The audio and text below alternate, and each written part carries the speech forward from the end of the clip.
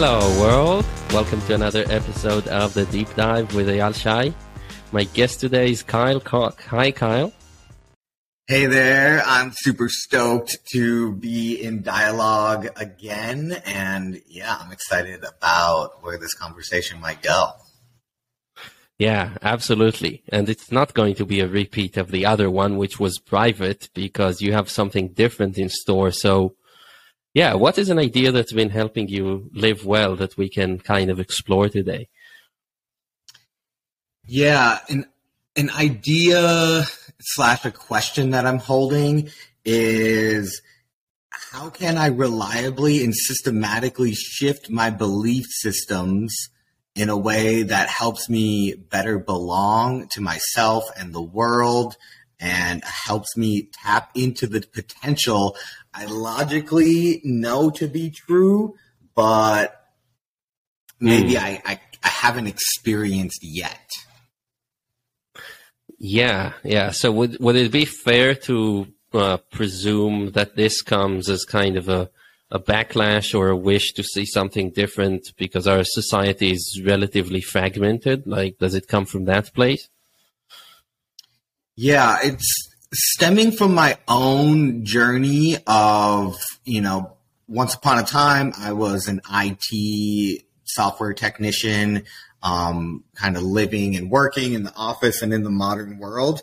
And as I deepened my connection to nature, I retrospectively realized that there was a deep sense of disconnection, that I had a lot of superficial relationships and I didn't really have a lot of deep meaning in my life. And as I connected to nature, I started to find those things, and I found deeper connection to myself.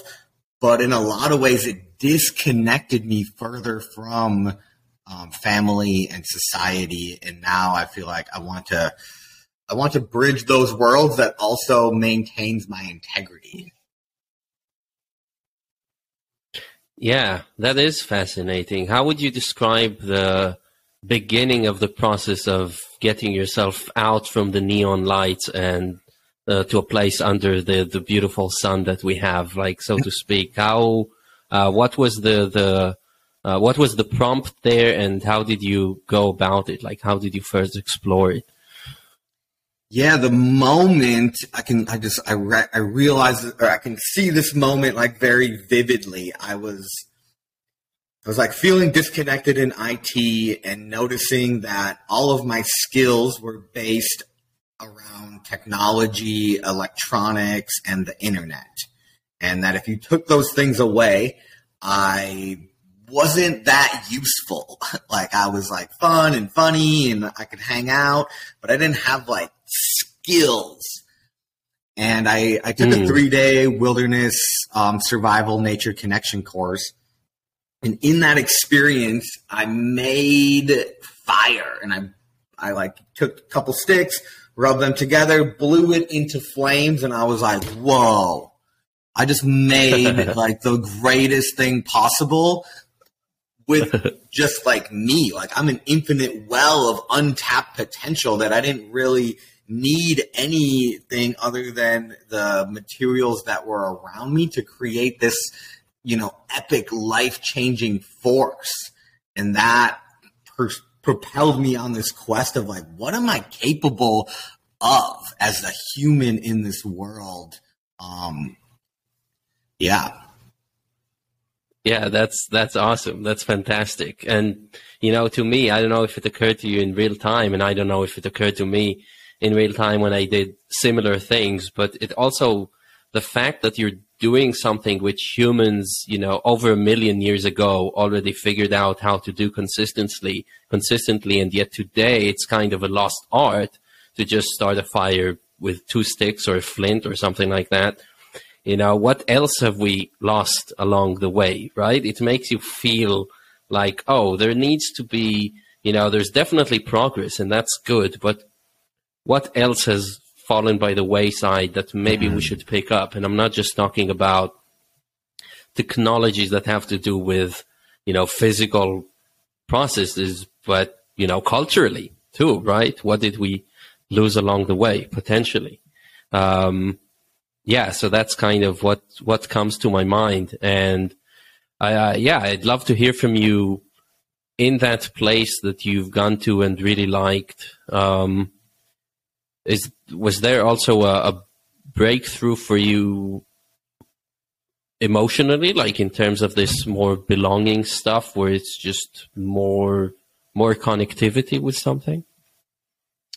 Yeah, for sure. I like to look at it through the realm of relationships, and we're always in relationship with something.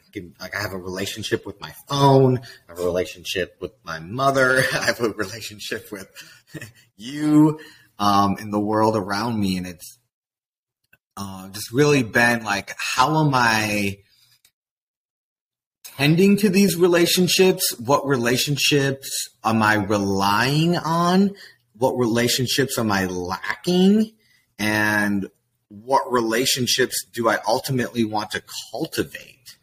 And, like you said, we lost a lot along the way, and we've really lost our relationship to the natural world.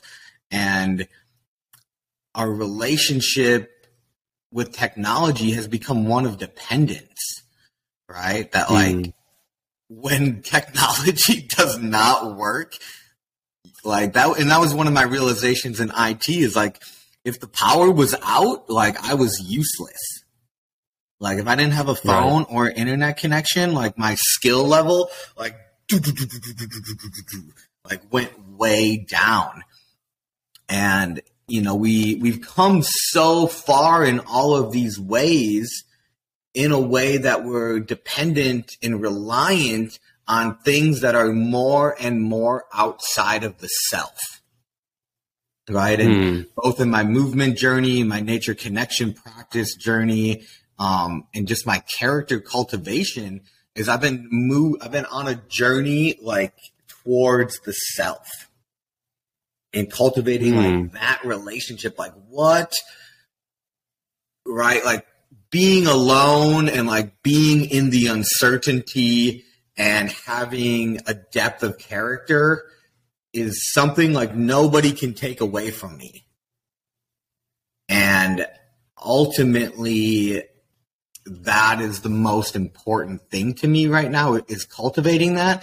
But in some ways that it disrupts my connection with other people and people who don't, like my family. Like, I love my family, and they've done so much to make me who I am. And I see this struggle and this disconnect. As I connect with myself, I find it harder to connect with them in some ways. And that's been my current struggle, and like, I've been wrestling with that as of late. Yeah, I can definitely relate to that. Like, at some point in my life, I was living on a homestead in Georgia and was just out there, and I had an experience with a substance called LSA, which is found in Argyrea nervosa. It's Hawaiian baby wood rose is the common name. And it just took me on this trip where I found, a lot of high-level concepts that were very true in a sense, and it was like ego death and all these things. But actually, toward the end, I felt like I could just stop my own heartbeat or my lungs and not take in or let out any more air. But then it was the connections with the people that were like, oh, I missed them. I want these connections with the people. So it's really interesting how I think there is a kind of trajectory that's also very common in coming of age books, like Siddhartha or, either basically Hermann Hesse is like the king of this genre.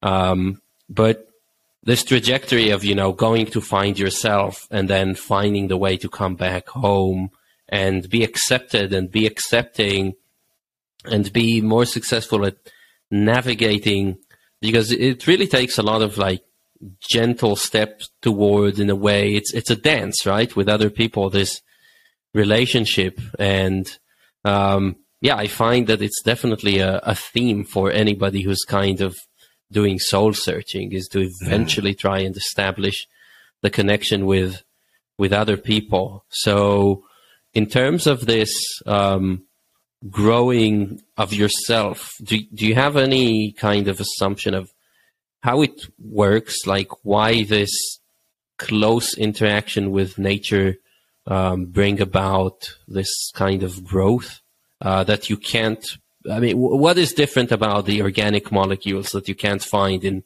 cables and so on?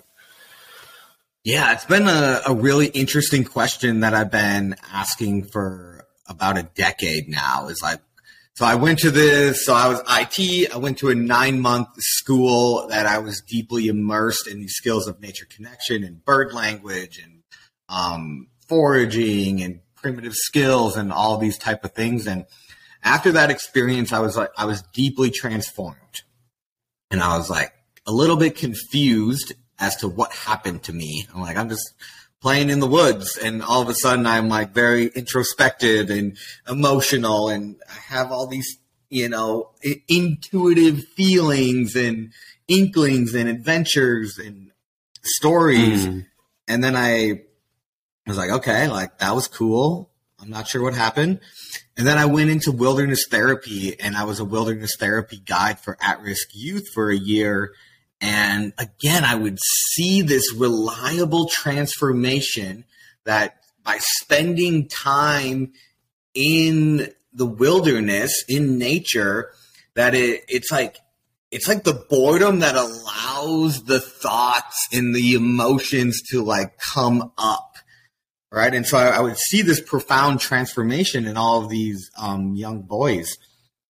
And I'm like, okay, there's something here. I'm not sure what it is, but I'm very curious. So I ended up going back to the Wilderness Awareness School, where I worked for, a little over 6 years.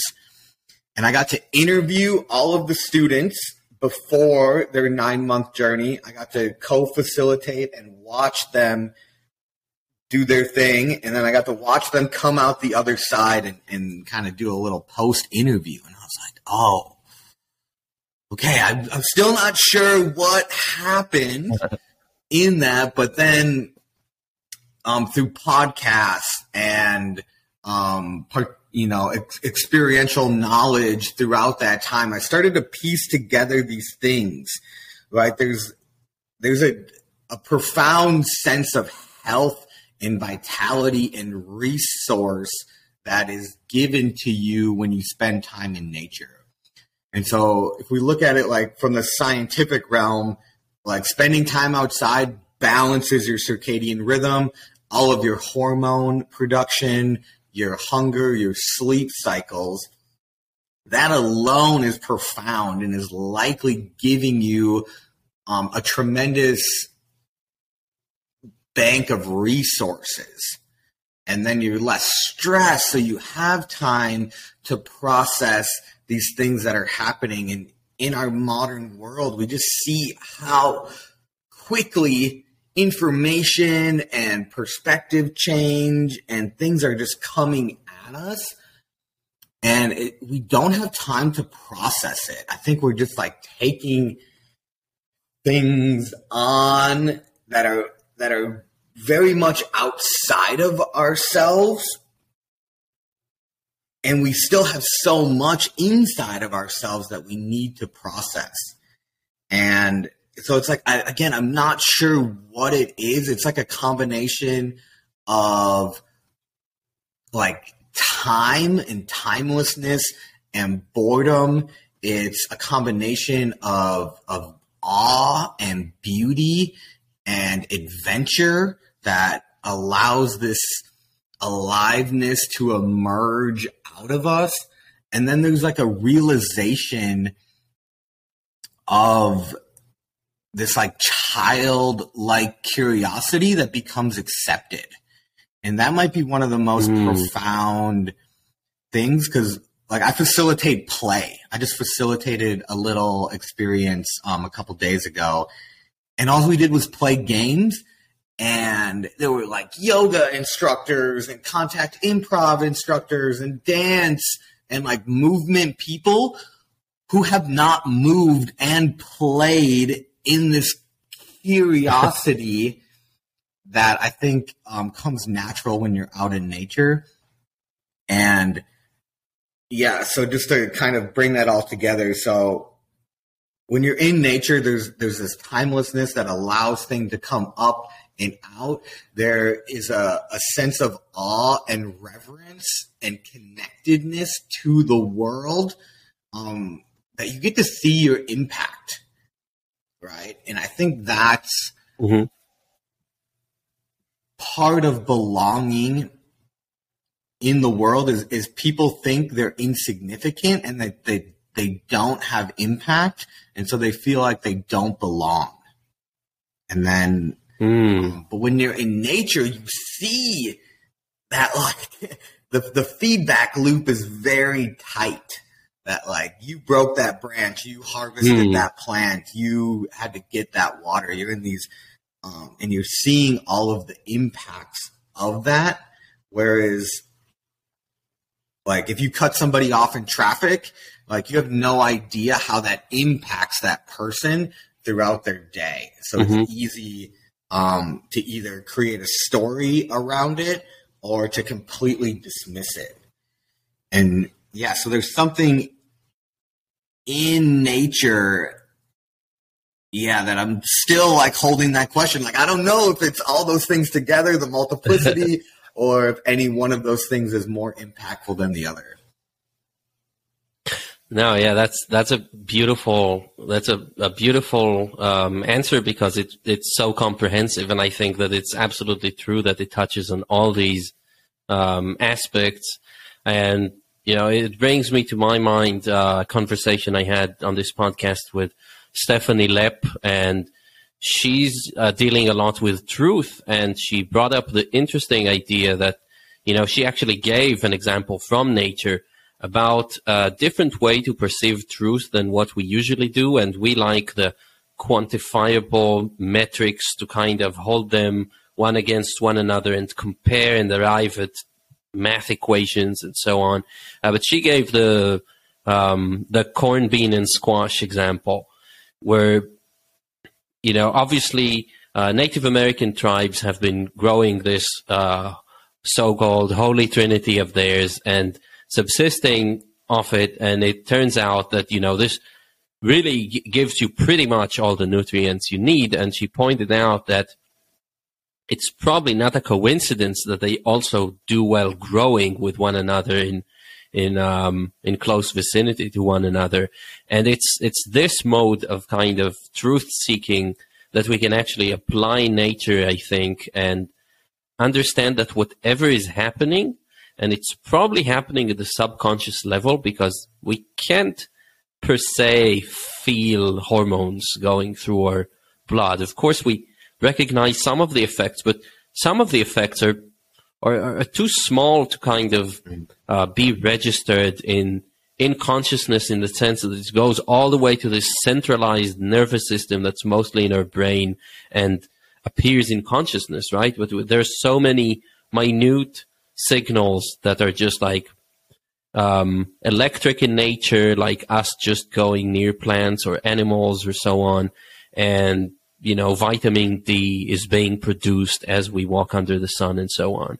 But the fact that we can get out there and there's just more harmony to be perceived, in a sense, that's all we need to understand in order to understand that this is good for us. You know, we don't necessarily need to break it down and be reductionistic about it to find the exact things. Like, we should be happy with the high level understanding that, hey, there's a lot of beauty out here, so it's probably pretty good to spend as much time here as possible. And it is amazing to think how far removed we are from it when we encase ourselves in concrete walls and so on. Yeah, we're so far removed that the benefits of nature have been exponentiated, right? It's like, you know, again, like I like to test things through 3 different lenses. So I like to look at it from like an evolutionary like perspective, a scientific perspective, and then my own participatory experience of that, right? So one example connected to what you said is when people go camping, they generally feel better. They're more relaxed, they're calmer, they have a little bit more like energy and vitality in them. And then we can look at the scientific lens and we can see that 3 days camping increases your natural killer cell count by like somewhere around like 70%. Right. And then there's a half-life of that exists for 2 weeks after. And then if we then think about it through an evolutionary lens, like inside wasn't really a thing, right? Like even like the San Bushmen who are living in Kenya, like they have these little like grass hut shelters, like they still sleep outside unless the weather is like really terrible, right? And one of my teachers, John Young, he goes down there to study with them pretty frequently, and they like will not go into buildings and they will not ride inside the cab of the car. And when they ask them why, they're like, we see what happens to the people when they go inside. Oh, right. And it's like, you know, if like probably you, like I experience this, like, if I find myself indoors for an extended period of time, like I feel the anxiety. I feel the like, and then, there's all these. Yeah, it's, it's just kind of a tangent to go off on, but I recently watched a video about the Sentinel Island. So you know about this island in, near the Andaman Islands? No. It was an American missionary who went there in 2018, I think, and was killed by the local tribe. But basically, it's an island off the coast of the big island in the Andaman Islands, which are in Indian territory. And it's an island that's about 50 kilometers. It's actually very close. And this island is contacted in a sense, but it's also uncontacted because everybody who shows up on the island simply gets killed. And the people there, we know what they look like. They have even been approached by this one anthropologist who I think throughout the 70s and 80s tried to sail around, just shower them with gifts so that they would agree to make contact, and he did. And actually they exchanged coconuts, so they did come in contact, and these people were fine. But once he retired, they went back to being basically wild. And you can see on them that they're part of the native population, much like the Aboriginals of Australia. So they've been there for like 30,000 years or something like that. We don't know what language they speak. Nobody knows how to communicate with them. And they know just one thing: we want nothing to do with you outsiders, and they will fiercely defend their thing on the island. And the Indian government now does not allow anybody to go. And this young American, Christian American who went there, he hung out like on the beaches or something like that, but was eventually killed by them. So this may be a more extreme example, and it's really interesting. But you have to have some sort of respect for them. That at least it's killing people isn't nice, but they know for themselves. For some reason, they know it's not going to end well, and it's probably because they've had encounters in the past, and it's probably part of their lore now that these outsiders are no good.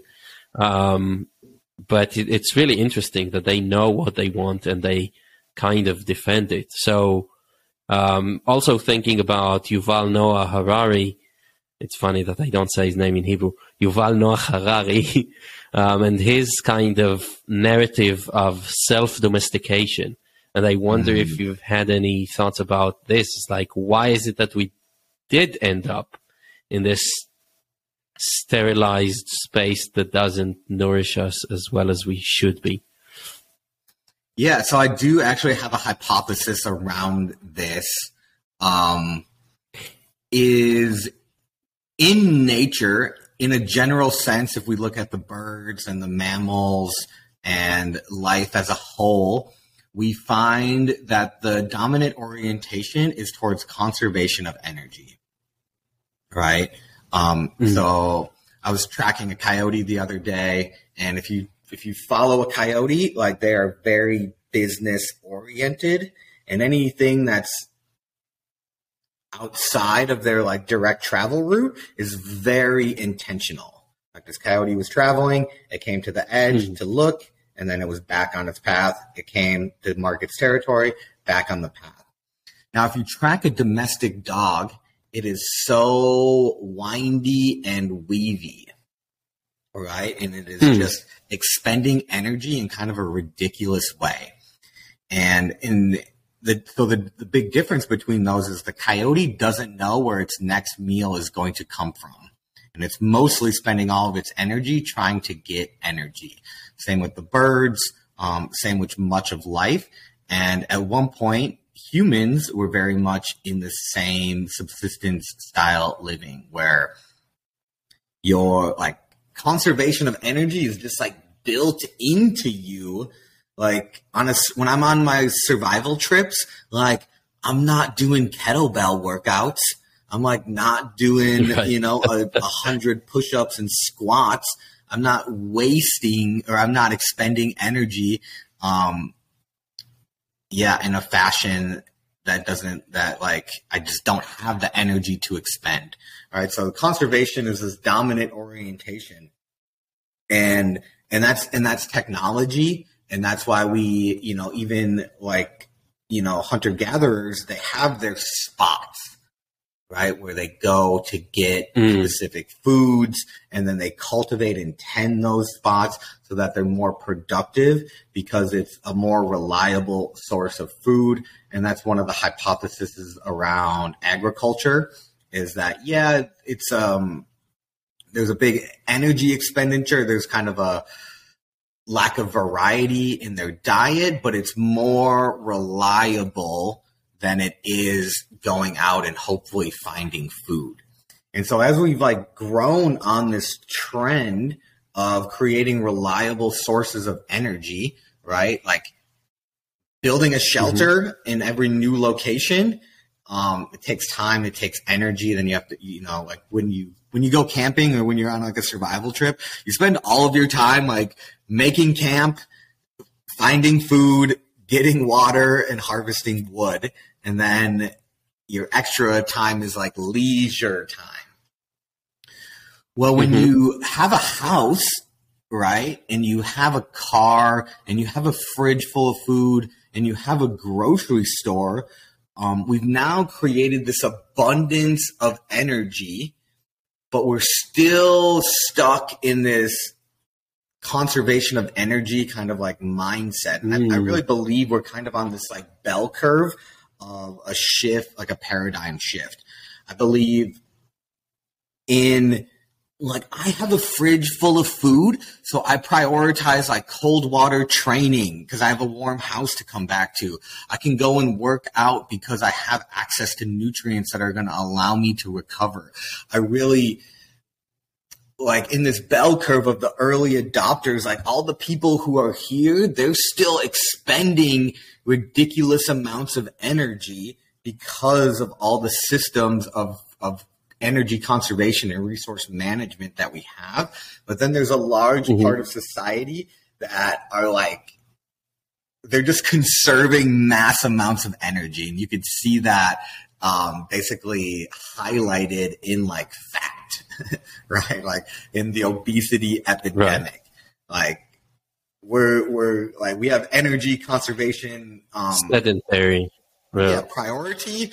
And then we layer that on, and now Katie Bowman has a really good book called Movement Matters, and it's like we're continually outsourcing movement. Like no longer do I even stick my key in the car, I push a button, I unlock it with a button. You know, my coffee grinds for me. I have auto, like everything's auto.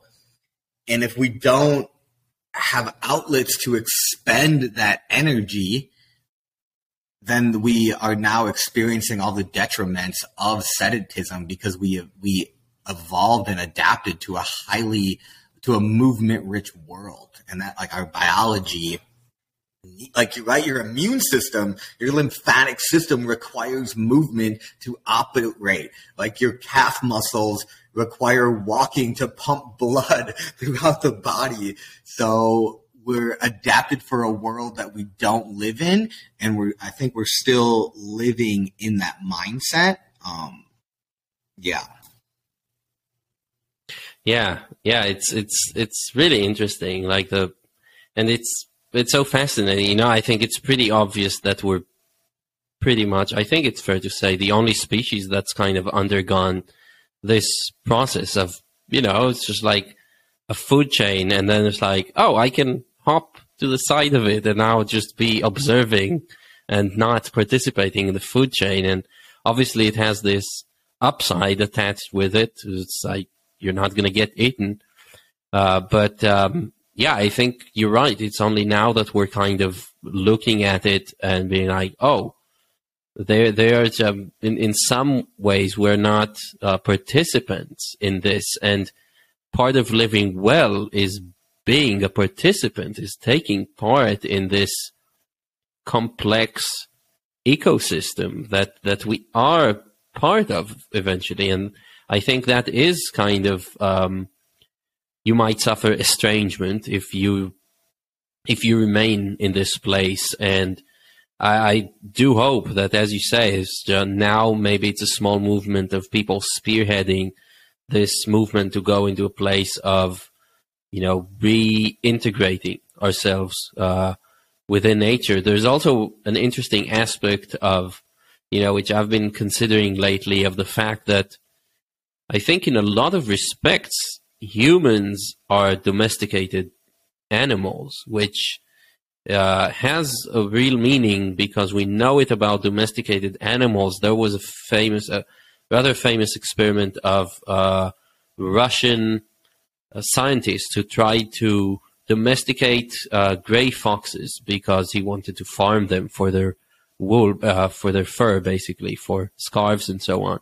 And he noticed that within, 3 or 4 generations, something super early on, they already started to have features which are common among domesticated animals. So that's floppy ears, irregular coloring patterns on their bodies, like these white spots and stuff. And we know these from dogs and cats and horses, like completely unrelated animals, right? Once you domesticate them, they share features.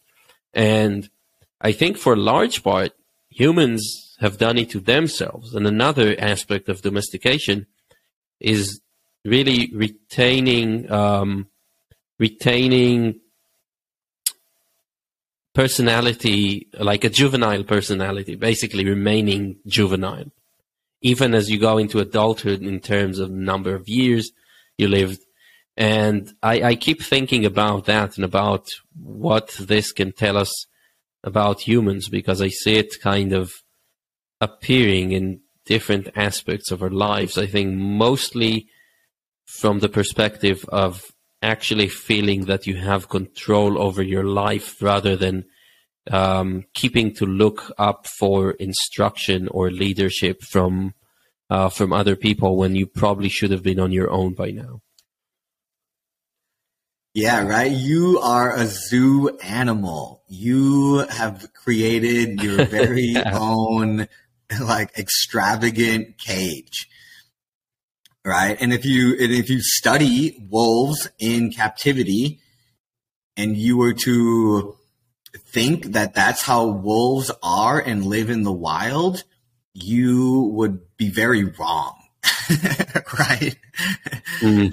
And And that's also true in humans. It's really highlighted by Katie Bowman's work. Like, we're studying domesticated humans and we're like thinking that this is how we are. And then we go and study undomesticated humans and we find that they're like very different. They don't have a lot of these diseases of sedentism.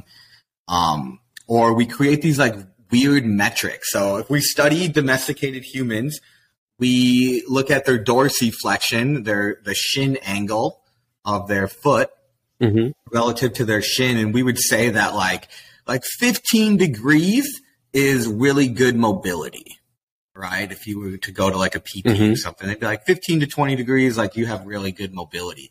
And then when we go look at some of these undomesticated tribes, we find that they naturally, everybody in the tribe has a 45-degree shin angle, right? And again, there's like so many examples of this from disease to physicality, and that we've put ourselves in this zoo environment, and if we could recognize that in the positive way, like, right, it's like if you have a dog, you make sure that your dog goes outside and gets exercise. Right? You make sure your dog has like food and water. Like, you should do that for yourself also. Like, you should go outside and get exercise.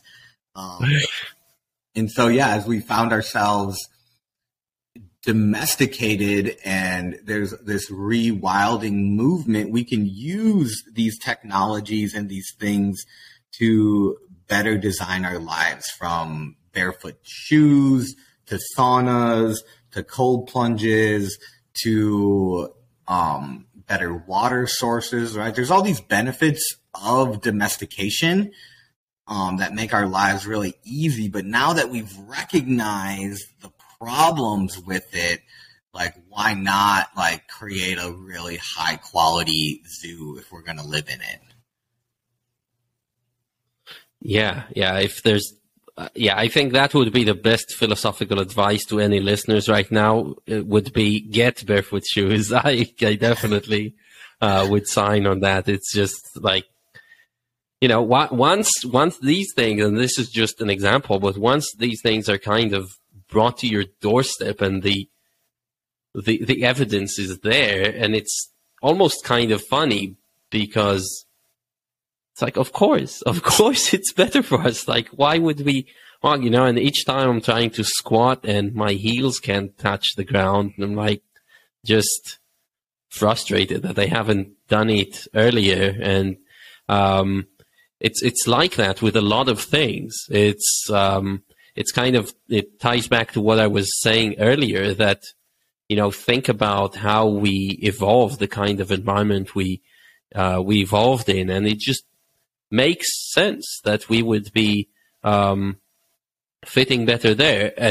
At the same time, and here's, eventually we're going to come around to this conflict or friction that we were mentioning. How do you bring those two worlds together?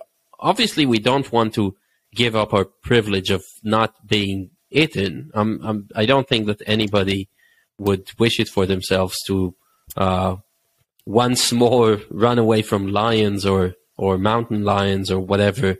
So it's really interesting. I mean, for people working in IT, it's probably necessary to be not in nature for long periods of time. So if we started to think about this, about bringing the two together, like, what are some of the thoughts that you've already had the chance to think about that, and kind of approaching the people who are maybe not at the spearhead of this, but communicating it to them? Yeah, and I think that's really where science comes into play. Like, we're so data driven, and we can look at the data and we can realize the many benefits. So we can use that as a catalyst to get the minimum effective dose. So I really love the work of Andrew Huberman, professor of neurobiology at Stanford. And,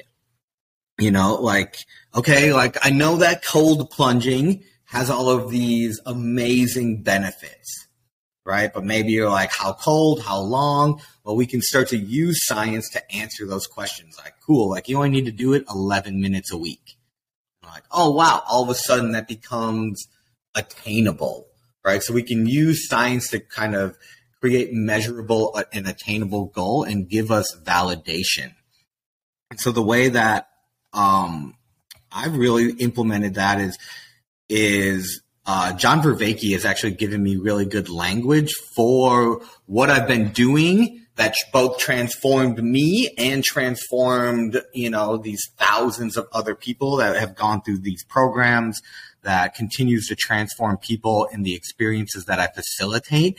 And it's the idea of an ecology of practices, that there is no one thing that is like the golden bullet that, that is going to if you just do this, you're going to be happier, healthier. Yeah. And I don't know if I lost you, but I'm here. Okay. The ecology of practices that I participate in are called the core routines of nature connection. And these come about from the work of John Young trying to answer the question, how do place-based cultures learn and thrive if they don't have school? Right? We really prioritize like education. Like, what if you're not educated, like you're not going to be able to get a job. If you're not going to be able to get a job, you're not going to be able to do these things. But what about the very long existence of humans without school? Well, they had ecologies of practices that help to teach them both about place, themselves, and the relationship about their role in that place. And much like an ecology, right, you have trees that are connected to fungal systems, and the fungal systems allow the trees and plants to get nutrients.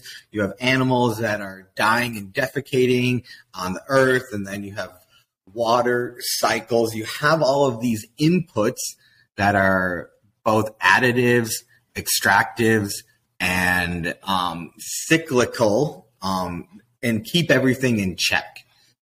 So we want to have an ecology of practices that do that as well, right? It's like some people who really focus on meditation and spiritual side of things, they can get to this place of like spiritual bypass, where everything is just love and light, and I'm going to meditate, and it's just going to be okay, and I can live off of air and water.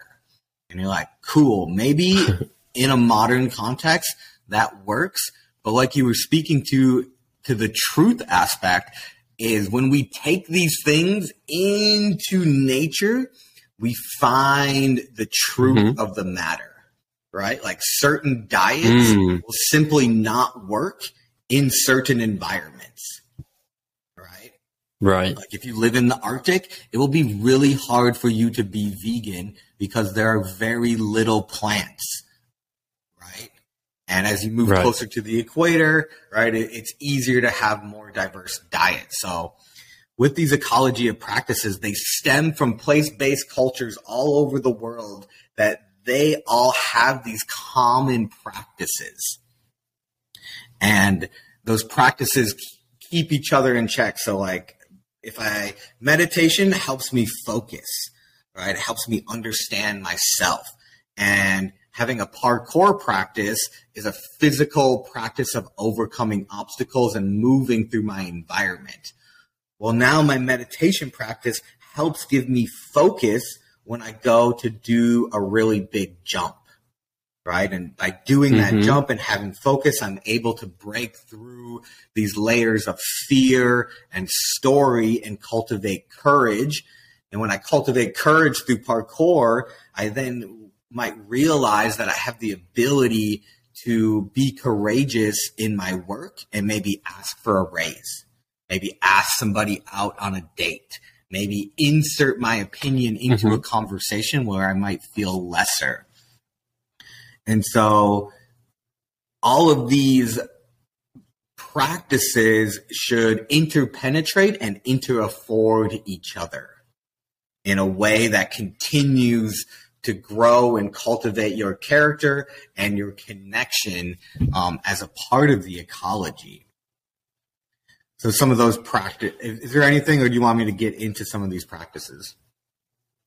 No, yeah, I would love to. I would just say, yeah, this is beautiful. I think the idea that, everything is in the service of something else. It's not disjunct or, disconnected from, but everything serves a purpose. And in most cases, it's both. It's also stacked, as Katie Bowman would say, like you're achieving two things at one time. And one of these is going to be transferable into another domain very soon after. I really appreciate that thinking in her and in you as well. And it's, obviously I think that, we really think in such reduced terms in today's society where we just don't pay attention to, we pay attention to very few things, our life really revolves around basically like work, family, status, or, there's like very, and yeah, we barely ever kind of get out of our comfort zone and try different things. And as you say, we're not really playful. So whatever kind of card we've been playing for a while that's been giving us the results and getting food in our fridge is just being played more and more. But it makes total sense to me. So yeah, if you'd like to share some concrete examples of practices, I would love that. Yeah, so I'll give a little bit of a list, and then I'll give some ideas on how those can be connected for people. So yeah, one of the main practices, if I had to just give one, but this is the base of the practices, is finding yourself a sit spot.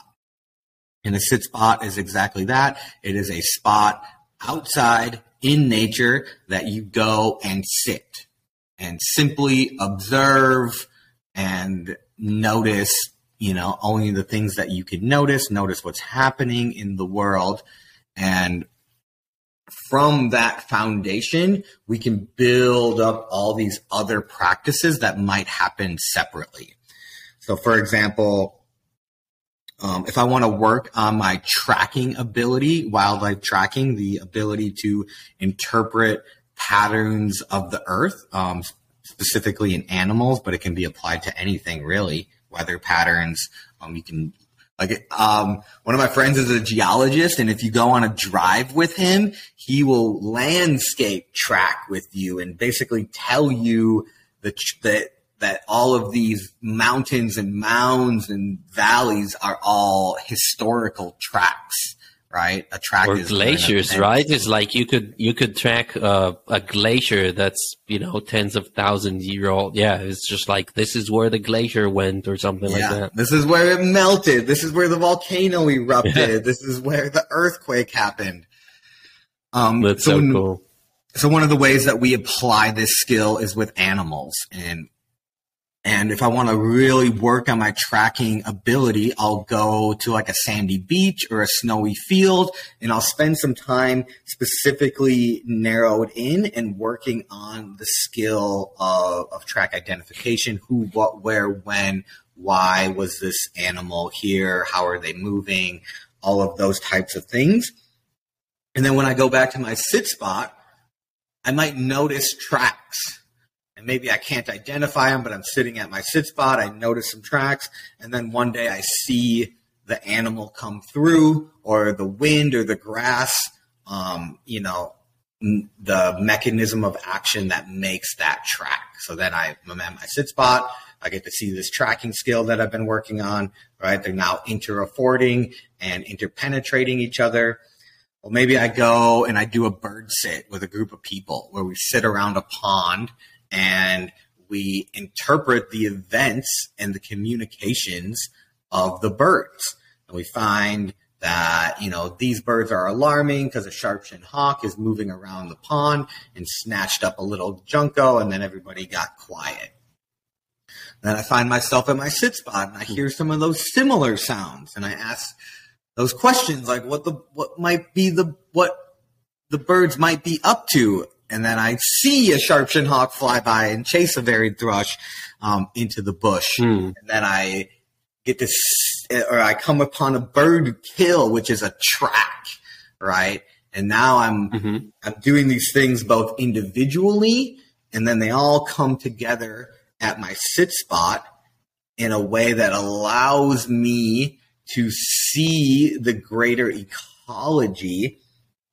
And then that piece about belonging is you will find that when you go to your sit spot or when you go tracking, you are impacting the world, right? Maybe you get good enough and you find that coyote went from a walk to a trot to a run because you were there, right? And you pushed that coyote, and that coyote pushed that bird. And now you start to see that you're impacting in the world because you're a participant in the world, in the story, right? And as you start to connect that, you might want to shift how you're impacting it. You might want to have a positive impact, and that can, especially in foraging. Now, when I'm foraging plants, maybe I come back and that plant is dead.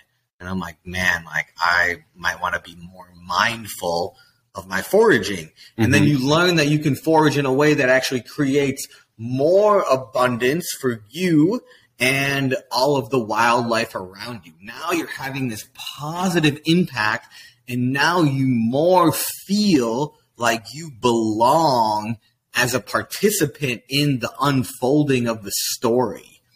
Right. And if you're in a story, if you're a character in a story, you have meaning, right? A story inherently has meaning. And so now there starts to be this reciprocal relationship, this participatory experience where you're gaining resource, you're having positive impact, you're recognizing your role in the story, and then you're creating more meaningful experiences, right? My friends and I, we were just out tracking in Canada. We got this fresh snow, and we're like, boom, we're going to go out tracking. And we trailed a bobcat, and then eventually we trailed these coyotes, and we were trailing them, running after them. And then we slowly got, as we felt like we were getting closer, we got quieter.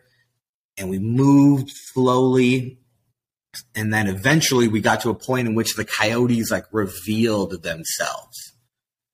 And we got to see them in their baseline. They were not, running away from us. They didn't really know where we were, or that we were observing them.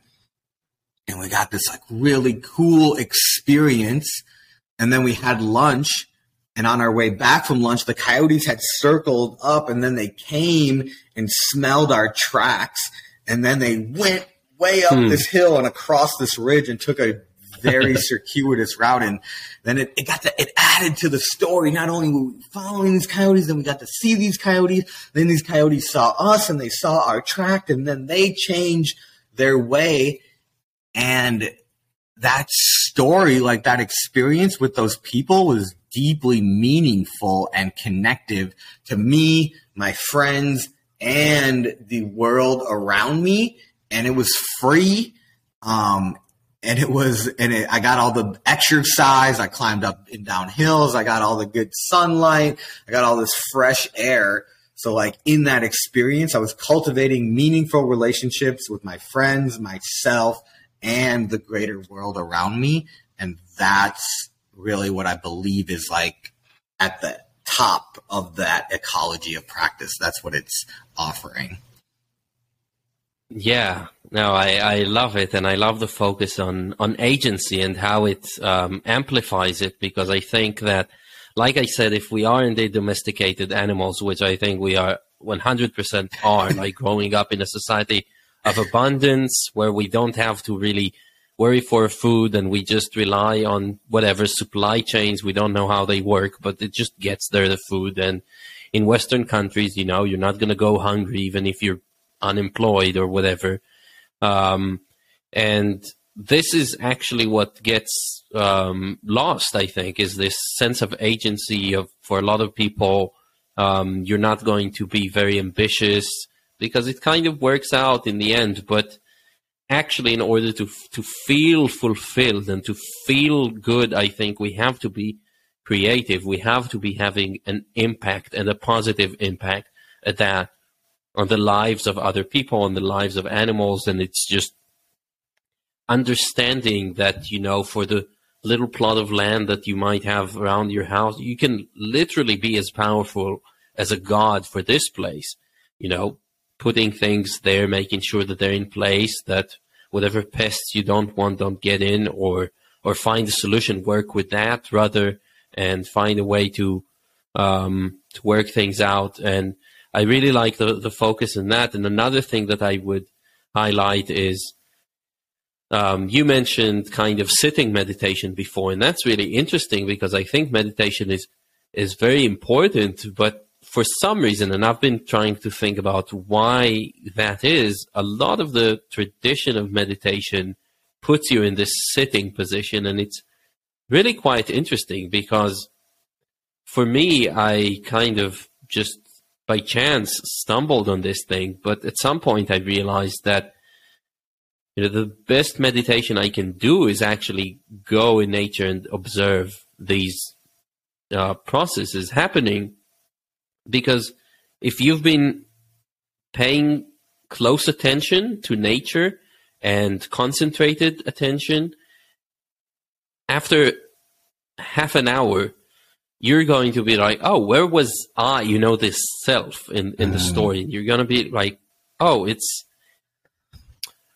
I was definitely an agent. I was definitely a conscious being, but I wasn't an object of thought in the sense that I had to worry about my own integrity, like physical integrity or mental integrity, right? And I wasn't in this space where I had to worry about myself. Am I doing well? Am I okay? Or all of that. I was just more, I was diluted in some way, and part of me kind of was flowing out of myself and into the world, and it's a more distributed way of being a self, and it just feels wonderful. And in a sense, I have to wonder why so many meditation practices are done sitting in one place. Why not just observe nature? To me, this is the greatest meditation practice, and honestly, it's not as boring. I don't know. Do you have any thoughts about it? Yeah, I've been asking the same question. And yeah, through this book I'm reading by Tom Brown, basically their idea, and I'm going to kind of conflate some of those teachings with John Vervaeke's perspective, but in the book, their idea of like a sitting meditation is actually like the lowest level, right? You're in a comfortable, warm, safe place. Your eyes are closed. You're cultivating this skill, but ultimately you want to move that into a walking meditation, right? But I think there's a nuance that I like that John proposes is meditation is about understanding yourself and your mind and training your focus and your attention. And then a contemplative practice is more about the external. Can I have that wide-angled vision and that broad focus that I want in meditation? And can I recognize events in nature without putting too much energy into them? So as I'm in that space that you just spoke to, right? Like, think about it. Like, if you've been living in a deeply connected relationship in which all of your resources are dependent on the information that you're taking in, you're in this like broad mind, not thinking space where you're paying attention to those smells on the wind, the taste on the moisture in the air, the bird sound in the distance, and then you're scanning and trying to bring in, highly salient things that when you become focused, you're missing out on all of this information. So if you can soften the focus and go into what people would call that meditative state, we're actually allowing more information to come in. And then like if I hear a bird alarm and I immediately jump to a conclusion like, oh my God, like there's a bear or a coyote or a pack of wolves coming at me, I might not have realized that if I can stay in that actually there's only one bird alarm and all of the other birds are still singing. So actually that information that tells me that there's an isolated incident that might just be like male to male aggression, that the rest of the forest is in baseline and this bird might be responding to me. So if I can stay in that state for as long as possible, I get as much data coming in, and now I'm making better decisions, right? And so I think that is like, I agree. Like I think sitting meditation is good. I think there's obviously lots of benefits to it, but again, I think there are higher levels of attunement that we can achieve if we transfer that skill into other arenas. Yeah, because I think one important thing which is transferable from, being in nature and listening to birds, like, you think, it's just birds, but how many of us are good listeners when it comes to humans? We each have our own voice kind of driving us crazy in our own head, and eventually, I think we should evolve to occupy a space as still distinct selves, maybe, but meeting the world halfway, and definitely other people, meeting them halfway. So more and more I find myself talking with people and feeling, at least metaphorically, or I don't know how to describe it exactly, but I'm going halfway and I'm meeting you halfway, and there's something there that's not really either of us. It's something that has some sort of autonomy from me, and it feels good because I can nourish that thing, that relationship, and that relationship. Again, we're talking about circles, right? And an ecosystem that feeds back into the more isolated self once we're done talking. And then this isolated self is now feeling a lot better because it's just been engaged in this activity which we evolved to do and be nourished by, which is relate with other people, right? And so I think that's a really nice insight that I came across at some point, which is for some strange, funny, weird reason, really worrying about how well you're doing is actually not what's going to cause that. Rather, you want to not worry per se, but, just put the effort into doing all these things that feed back, right? So actually the focus should be not on the whole, but on many little parts that feed back, which I think is not naturally how we grow up, at least in the West. I think that part of our neuroses and kind of mental health problems have to do with the fact that we are constantly, this self is so present and we're worried about, like, is it doing well? Is it not doing well?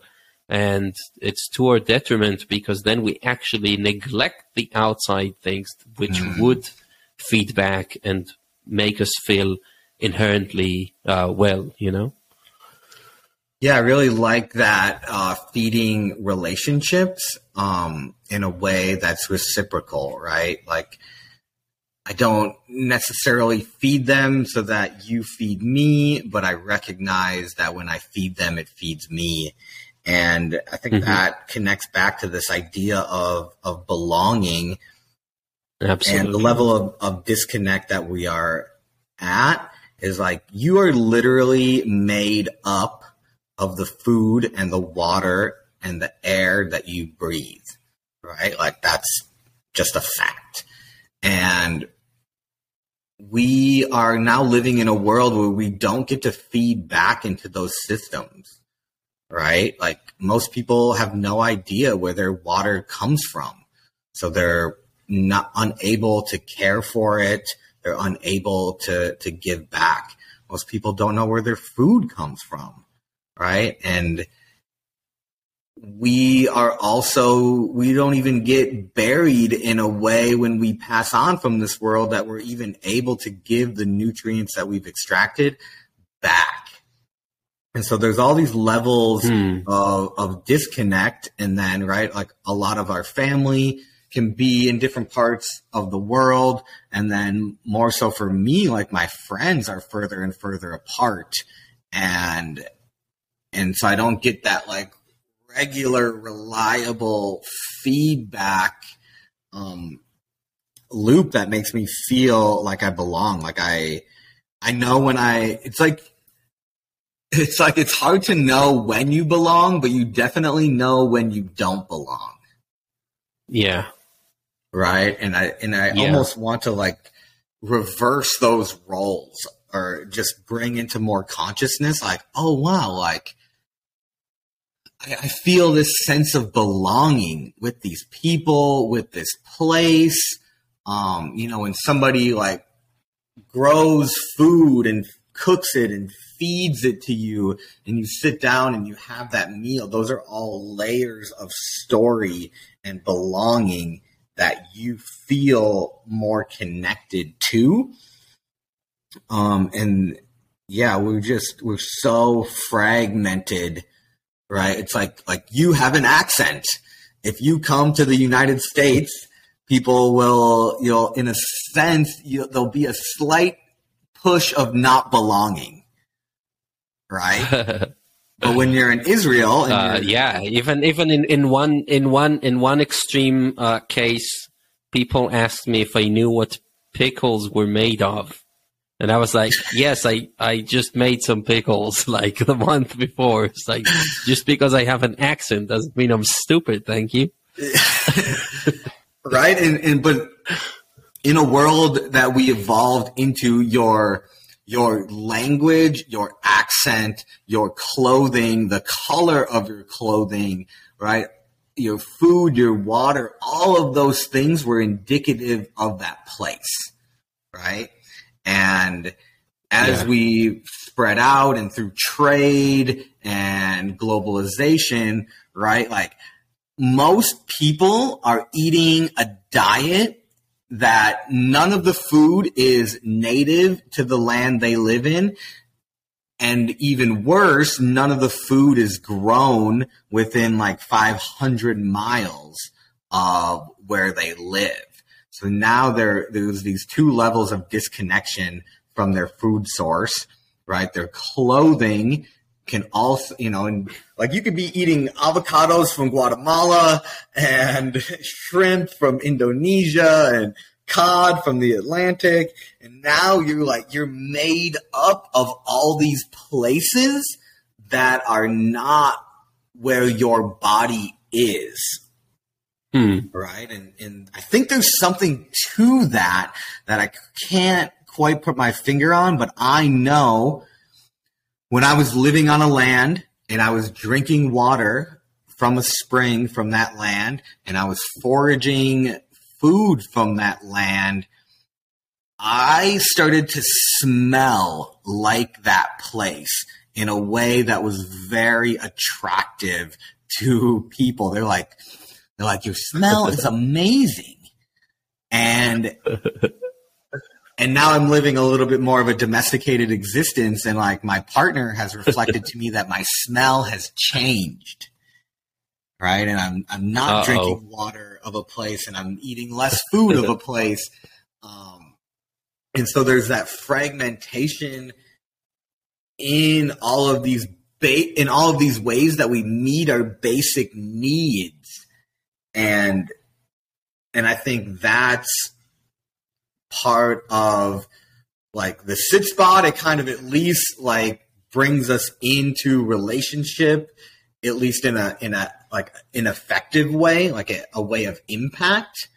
And then, like you said, if we can, eat a berry, from a plant that's in our garden, or, that grows in a park nearby, or make a tea, or, just otherwise be in this relationship, every little thread of that participatory experience, right? Like when you learn a language, you feel like, if I learn Spanish and go to Mexico, I feel a little bit more like I belong. If I don't speak the language, I feel like I don't belong. And I'm like, ugh. So there's all these ways that we're disconnected. But all of this, by bringing it back, we can start to reweave that web in a way that, like makes us happier, healthier, and is more regenerative for the earth ultimately.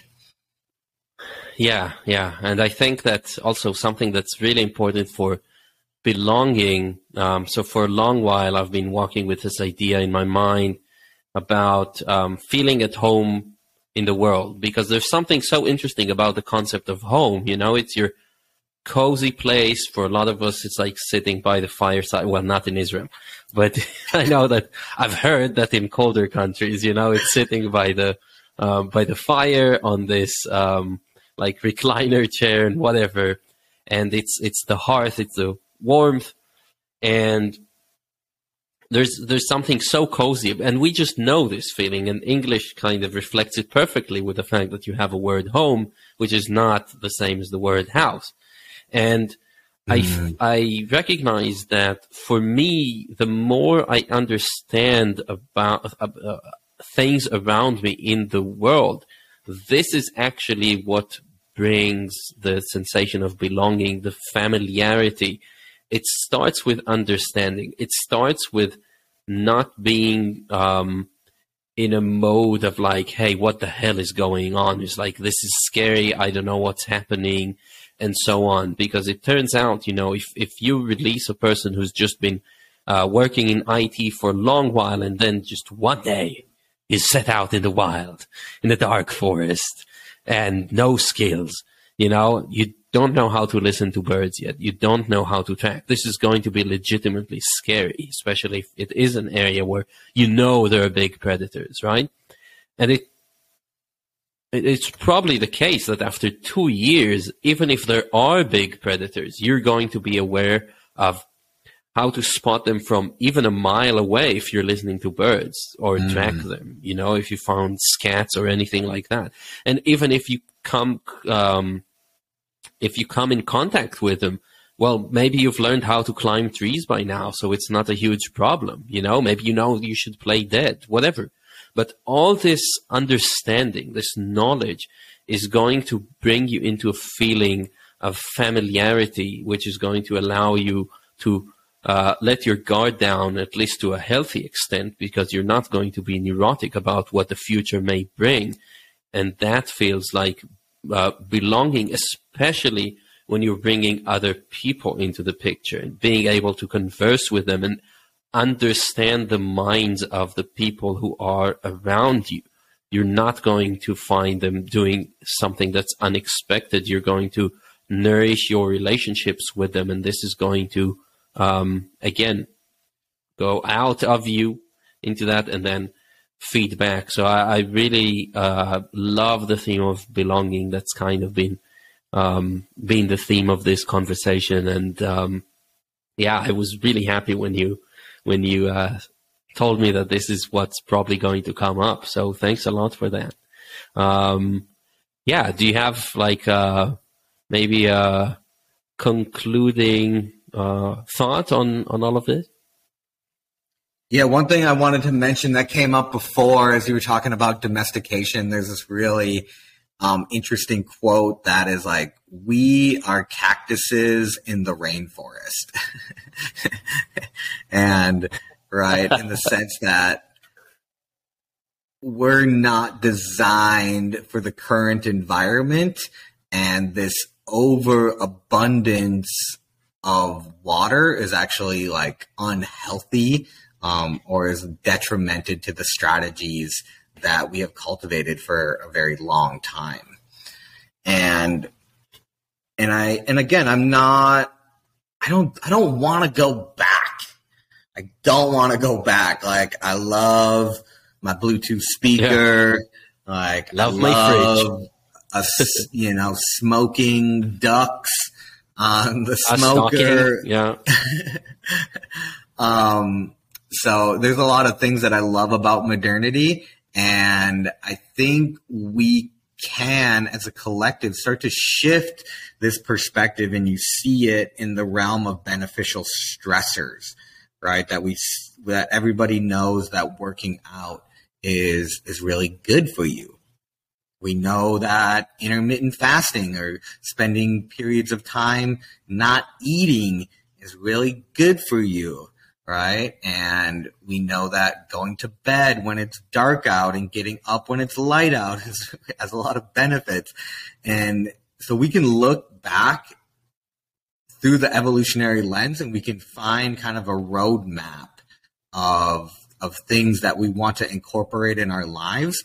And we can use the modern technology to better utilize, or to make those things easier and more accessible. Like I'm house sitting in this like ridiculous house right now, and like there are so many conveniences that are actually detrimental to the health and are very make living a sedentary lifestyle like very easy. And yeah. So one concluding thought is I would love to see us move towards a prioritization of bridging these worlds of like ancient wisdom and modern technology in a way that is both quantifiable, that we can help convince more people of these benefits, but that we can also give more people the experience so that they know in their body how good they feel after doing these things. And that we do have these really lovely, safe, warm homes full of food that we get to come back to. So why not expend extra energy in a way that we can help our neighbor, we can help our animal ecosystems, and we can help ourselves feel better, feel more connected, and utilize all of these resources in a direction that is going to allow us to better live in perpetuity. Because right now we're very much going in the opposite direction. And I think that starts by going outside and noticing. Yeah, I love the image of I love the image of a cactus in a rainforest, because I think root rot should be a real psychological evaluation. It's like you go to the psychiatrist and it's like, it's root rot, man. Like, go find your sit spot and we'll set you on a path of healing. Kyle, this has been wonderful, as I expected it to be, and maybe even surpassed that. So thanks a lot. If people want to hear more from you, or is there anything that they could search for online? Yeah, totally. So social media is the easiest way if you want to get in contact with me. I'm active on there, sharing content. I'm open. I would love to be in dialogue with more people. So feel free to reach out. My email is kyle@trottingsparrow.com. My Instagram is @trottingsparrow. And a lot of the work that I do is I facilitate transformative experiences in nature that are all based around movement, mindfulness, nature connection, and community building practices. And I do that work with a company called Evolve, Move, Play. And we have a whole slew of seminars that will be happening starting in May. So if that's something that you're interested in, you can find us at evolvemoveplay.com. And yeah, we'll be out there. Awesome. Well, again, this has been great, and thanks so much for making the time. Yeah, and I can't wait for us to get together at some point and track and sit and listen to birds. That would be awesome. Yeah, thank you so much for the opportunity. I really appreciate your elucidating questions and the drawing out of ideas that I think about, but I don't often articulate. So I'm taking a lot away from this conversation, and Israel's on the list. You made it so salient with your multi-colliding ecosystems. Yes. Anytime, man. Anytime, and see you here.